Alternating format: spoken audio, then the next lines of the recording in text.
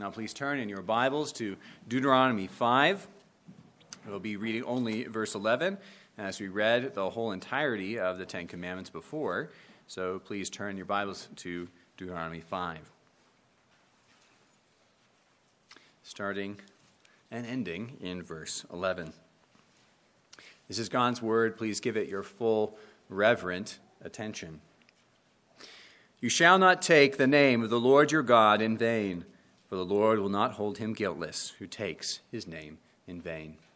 Grass withers and the flower falls, but the word of the Lord remains forever. You may be seated.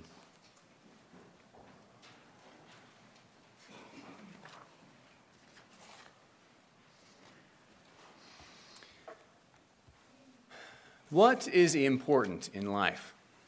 And how do we decide? What is trivial in life? And how do we decide?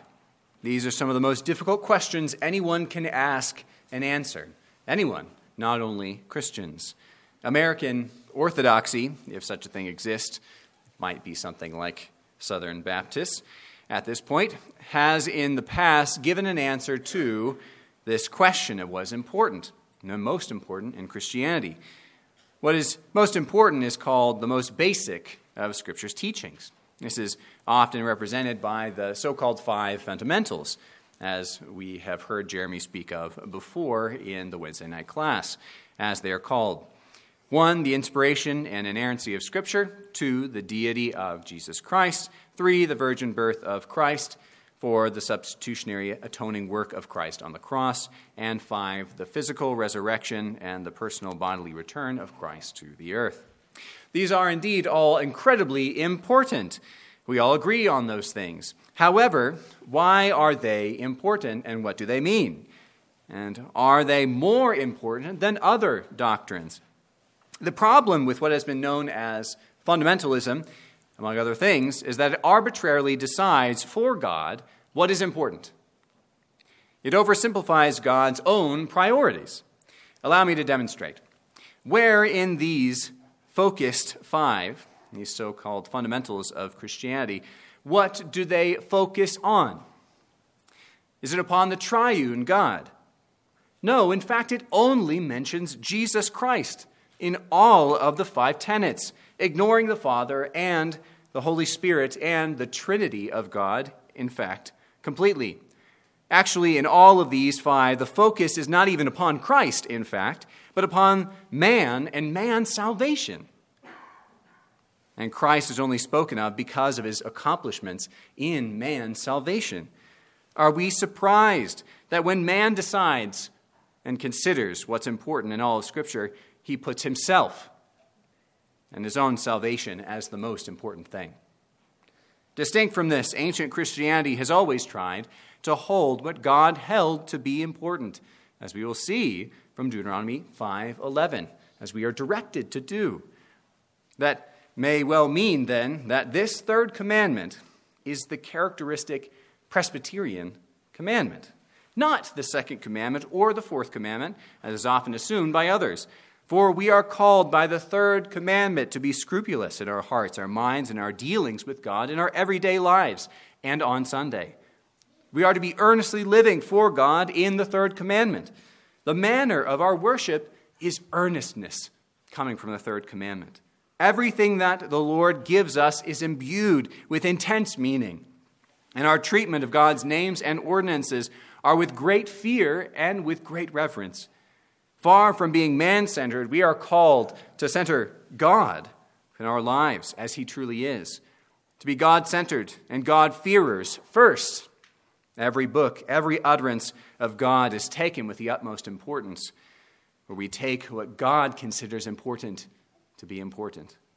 That is, the third commandment is all-encompassing and all-controlling, and one of the greatest reasons for the words, man's chief end is to glorify God and enjoy him forever.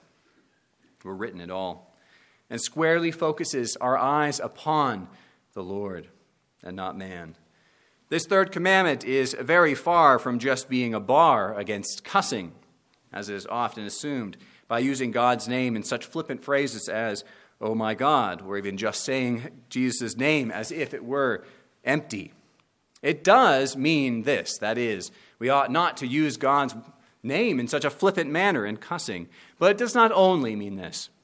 It is operative in every moment of our lives.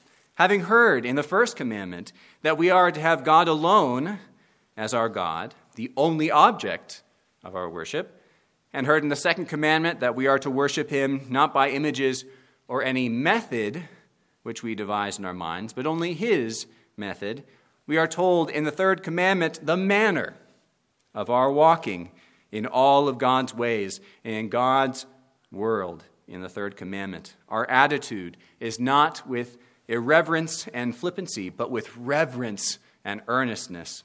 God says, do not take the name of the Lord your God in vain, for the Lord will not hold him guiltless who takes his name in vain. So let us speak about that name first, the name of God and its misuse. This giving of the name of God to Israel, I am who I am, Yahweh, in Exodus 3:14, is a gift. He gives this name, his name, that the world might know him and truly represent him through this word, I am who I am, Yahweh, according to creaturely capacity. God's name is an accurate representation of him to creatures. God and his name has done wondrous things. So Psalm 8 tells us of, just like many psalms, O Lord our Lord, how majestic is your name in all the earth. Therefore, we ought to consider his name majestic, as God, who the name represents, is majestic in himself.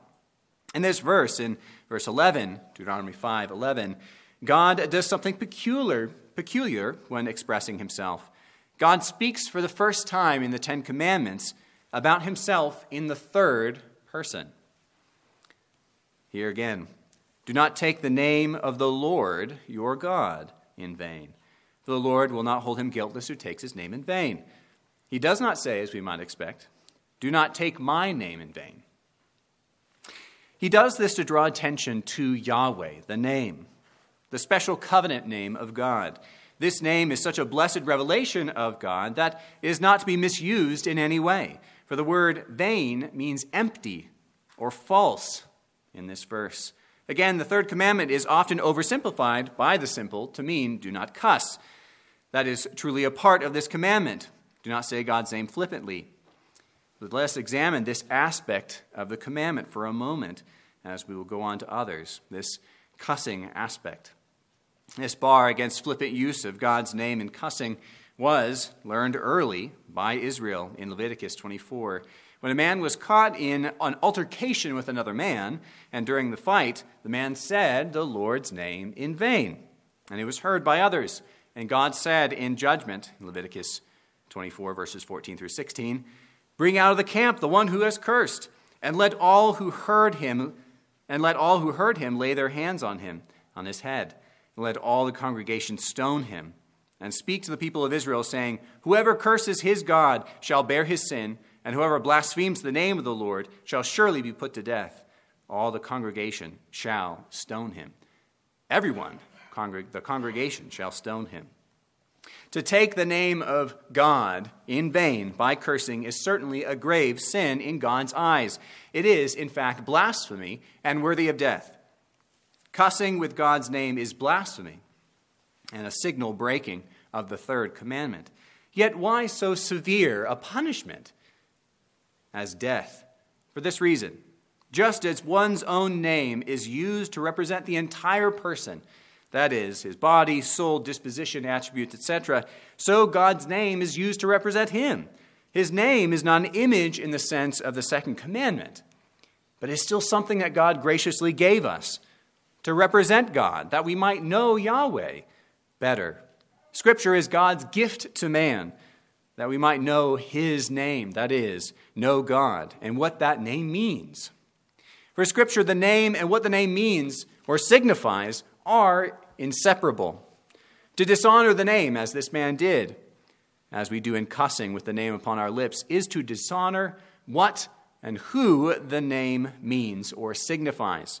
So that if we lightly use God's name, we lightly use God himself and gravely sin. We have sinned an infinite sin, in fact, for it is against an infinite God. and deserves an infinite punishment, death, an eternal death. Were it up to us, we may give a lighter sentence, in fact, for we are centered upon ourselves and our own goals, and around us we hear his name used flippantly all the time. But God does not let us decide what is empty or vain and trivial by these things. And this is a more basic understanding of the third commandment than cussing. There ought to be no lightness and flippancy when God is concerned. When it comes to the things of God, there can be no vain thing. For that lightness and flippancy is what is meant, again, by the word vain here. The word, again, means empty. To take the name of God in vain might therefore be called the opposite of fearful earnestness. Fear knows something is full to such a degree that it surpasses us to a degree that we feel endangered. To know something is vain is to know something is empty to such a degree that we feel flippant about it. For example, an empty box may flippantly be used and thrown about as we please. We need not fear it, for it is a vain and empty thing. But a box filled with candles and explosives, however, must not be flippantly used, because to treat it in a vain manner would certainly mean our own destruction and the destruction of people around us. To treat something vainly is the opposite of treating something reverently and fearfully. To treat God's name vainly is to treat God's name fearlessly, when it ought to be treated fearfully. Therefore, this commandment tells us, do not be careless when God is concerned. If God calls it important, then it is important. Not because we decide it in the 5 fundamentals, but because God decided it was important. We do not ever come to Scripture fully formed, brothers and sisters. That is, our assumptions about what is important are often wrong. What goes under the title trivial for us, and what goes under the title important for us, need to be formed by Scripture. God's truth and not our assumptions. We might have considered that at one time the use of God's name to be a trivial matter. His name is abused daily by everyone around us until we come to Scripture, until we come to the third commandment. This is how our whole life ought to be changed. Decide to live in faith that what God says is important and truly is important, whatever you might think of the matter. Read your Bible reverently, brothers and sisters. Pray that you might change your assumptions and be more earnest and be more earnestly in line with what the Lord calls important and glorious. Do not let our assumptions of triviality and importance rule over us, but let Scripture and His truth and the fear of God rule over us. This commandment is explicitly about that fear, the fear of God, in this manner of reverence, this attitude of reverence of the things of God. That is, the third commandment calls Christians to consider God's name in everything that He does to be more full of truth than anything that He holds dear. Anything that He holds dear. To fear God in the third commandment is to take God's word over other supposed wisdom, taking His word and promises as more true, as we heard even this morning, even than His own experience. Yes, the fear of the Lord is the beginning of wisdom and knowledge, says Proverbs 1. In fact, we are to consider our wisdom as empty in comparison with His fullness. So great is Yahweh and His name. Therefore, brothers, let us fear the Lord and not the world. There is much to fear in the world. It has even become something of a cottage industry in the United States to stir up fear. And this fear even has a great deal to do with reverencing names. As an example of this cultural sinful fear of names at work, the Babylon Bee, a satire news website, in March 2022 famously gave their first Man of the Year award to Richard Levine, who is now desiring to be called Rachel. So much did the world reverence the supposed change of name that Twitter banned the Babylon Bee indefinitely for their violation of this societal fear. For 6 months, Babylon Bee was able to do business on Twitter because Twitter called them to repent of calling Richard's new feminine name, Rachel, merely an empty name, as it truly is. Twitter and a mob of others called B to reverence Richard and his true name, Rachel, as he demanded to be called. After 6 months of refusing to repent of what ought to be not repented of on Babylon B's part, and 6 months of intolerance and unforgiving attitudes toward the Babylon Bee on Twitter's part, it was only Elon Musk buying the company that reinstated Babylon Bee to Twitter. They never repented, refusing to fear the reprisals of others, calling what is empty, empty, and what is full, full, what is black, black, and what is white, white. I tell you this story to show that the third commandment is recognized as utterly important and a central tenet of reference and reverence for the little gods of culture that we have created, who change their names and their pronouns at will. Unfortunately, we fear names. We fear human names because we sinfully fear people. Why do we not fear God enough to reverence his name, but we feel instantly and intensely fearful sometimes when people tell us to fear their names? We feel pressured to reverence these non-gods. The world tempts us to fear the Richard Levines, the Twitters, and the mobs and the scoffings of others who take upon themselves the mantle of God and demand we use their made-up names rather than the fearful and true name of God himself. The world teaches us not to take the names of these little gods in vain, so that they might force us to take God's name in vain. But the third commandment teaches us, rather, to never take God's name in vain, even if every fearful power around us attempts to make us fear them and reverence them as little gods, when God alone is worthy of our fear. Fear God's name in all that he does. Do not fear man. Fear God. This is the general referent of this command that controls our lives. But this commandment has a specific reference too. We have discussed how it often exclusively is assumed to apply in cussing, and we have discussed how it controls our life in a reverent attitude towards God and the things of God, and how what God calls important in Scripture, like his name, ought to change how we act. We ought to reverence and fear God's name by calling what is trivial, trivial, and calling what he calls important, important, rather than fearing men who set themselves up as false gods. However, let us examine one more use of this very full commandment this verse especially refers to, in the use of God's name. The use of God's name in oaths. As we go second, the taking of God's name in oaths. Oaths are, as Doma well defines, swearing with appeal to God's name, who serves as witness that a person is speaking the truth and intends to fulfill a vow. They are still a large part of our lives, in fact. Presidents are sworn in with the oath of office. We are sworn in with an oath of truthfulness in the court of law, etc. In Scripture, Boaz gave an oath to Ruth that he intended to marry her, in essence saying, "Upon my oath I will marry you," in Ruth 3:13. And oaths are everywhere in Scripture. But this may sound strange to our ears, to take oaths ourselves with God's name. However, Scripture tells us that we must take oaths. But when we take oaths, we must only be taken in God's name.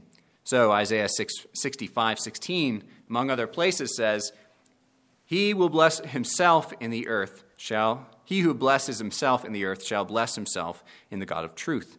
And he that swears in the earth shall swear by the God of truth. He that swears shall swear by the God of truth only. Oaths are a special kind of reverence, as we get from Isaiah 65:16, a special kind of worship of God in Scripture. In Matthew 5 and James 5, we often hear a misunderstanding. We hear Jesus speak not against oaths, but against false oaths. I will read from this section. But I say to you, do not take an oath at all, either by heaven, for it is the throne of God, or by earth, for it is his footstool. But let your yes be yes and your no be no, so that you may not fall under condemnation. We know that this is a correction of practice, not an establishment of a new practice by never taking oaths, because God, in places like Exodus 22:11, actually commands us to take an oath in the name of the Lord. And Paul takes 2 oaths in this manner in Romans 1:9 and 2 Corinthians 1:23. We must see that what Jesus is correcting is taking an oath by an attitude, and in a bad attitude, and by anything other than God's name, as by heaven or the like. And therefore taking our oaths flippantly. If we are to take our oaths flippantly, Jesus tells us it would be better for us to not take an oath at all, so that you may not fall under condemnation. Therefore oaths are to be taken, but only very solemnly, and in the Lord's name only. Today, how flippantly do we swear our oaths before the Lord? Do any of us remember the oaths that we took before God and before his church when we became members of this church? Did you take those oaths as if they were empty, as if they were a box to check at the end of an application, when they were spoken before God and his name by God's elders? Have we taken our marriage vows flippantly and wear a ring as an ornament? Have we forgotten that we gave an oath to place ourselves under God and his word, to, quote, participate faithfully in the church and its worship, to submit in the Lord to its government, and to heed its discipline, even in case you should be found delinquent in doctrine or life? Did we take such oaths before God and the church with flippancy, and therefore incur the wrath of God in this 3rd commandment? The OPC has not made these oaths an addition to Scripture. These are the demands of Scripture given to us in shorthand. But in our oaths, we call God himself to our witness. That 1, we intend to fulfill our vows to God and the church, and 2, we truly believe that this is all that Scripture contains. Do we take such oaths flippantly? Do we take God's name in vain in these things? If we are Christians, we have the name of Christ Jesus upon us as Christians. We have brought shame upon God's name by taking Christ's name in vain by our profession and by our actions if we have sinned against him. Have we done so with our oaths? Have we come to follow the Lord in an irreverent and thoughtless manner, if following the Lord were a mere formality, as if, and when the Lord's day arrives, do we earnestly seek him in our fearful worship? Do we take Christ's name as Christians, little Christ, in vain? If so, repent of these things. Go and read your vows, and remember all of your oaths before God, and amend your ways in accordance with your oaths. And so reverence and fear God's name in accordance with the demand of your 3rd commandment from God, and glorify God in all the earth. Duly consider your oaths, brothers and sisters, and earnestly follow them. For as Deuteronomy 5:11 solemnly warns, God will not hold him guiltless who takes his name in vain. So let us go to that guilt of those who break the 3rd commandment. Yes, the 3rd commandment comes with an imprecation. God himself will avenge the misuse of his name. Although it seems like those around us get away with using his name in vain, there they are or will be judged by God, even if they are not judged by men. God will not hold him guiltless who takes his name in vain. So great and awesome are these words. I am amazed that we do not tremble at them. How broad is God's commandment here. If we are not fearful and reverent in our behavior towards God, even as Christians, the only people who are able to keep this commandment are Christians. We have broken the 3rd commandment if we are not reverent. And he says, the Lord will not hold him guiltless. How then can anyone be saved? Are we all guilty? Take comfort as we notice that this imprecation has the word him. The Lord will not hold him guiltless. This imprecation is indeed upon men, upon a man. As a record of debt mounts above him, this is the character of all sin. The Lord will not hold him guiltless. It is not only the 3rd commandment. He will hold no one guiltless who takes sin against him. His name in vain is only one of those. By God's appointed means, by placing your guilt upon another man, whom God did not hold guiltless upon the cross for our sin. This he does for those who have faith in Jesus Christ and repent of their sins, so says Colossians. And you who were dead in trespasses and the uncircumcision of your flesh, God made alive together with him, having forgiven all our trespasses, by canceling the record of debt that stood against us with its legal demands. This he set aside, nailing it to the cross. He disarmed the rulers and authorities and put them to open shame by triumphing over them. And do not miss these last glorious words, in him. Triumphing over them in him. We take Jesus' name upon our lips nearly every time we pray, for it is only in Christ that we, Ephesians 3:12, have boldness and access with confidence through faith in him to our great God, so that we are not judged by our breaking the third commandment eternally. We are not judged by the law as a covenant of works, demanding complete and full and entire obedience to it. Who would be saved if this were the case upon our own righteousness, that the Lord would not hold him guiltless who took his name in vain? If this even applies to our very attitude of every action that we do, this imprecation shows that there must be a different way. It shows there must be a different way of salvation than through crawling up the ladder of our own righteousness. We must have one who never took God's name in vain as our substitute, who never took a flippant word upon his lips or even in his mind or in his attitude of his life and works, who always reverently feared God in his attitude, Jesus Christ the righteous.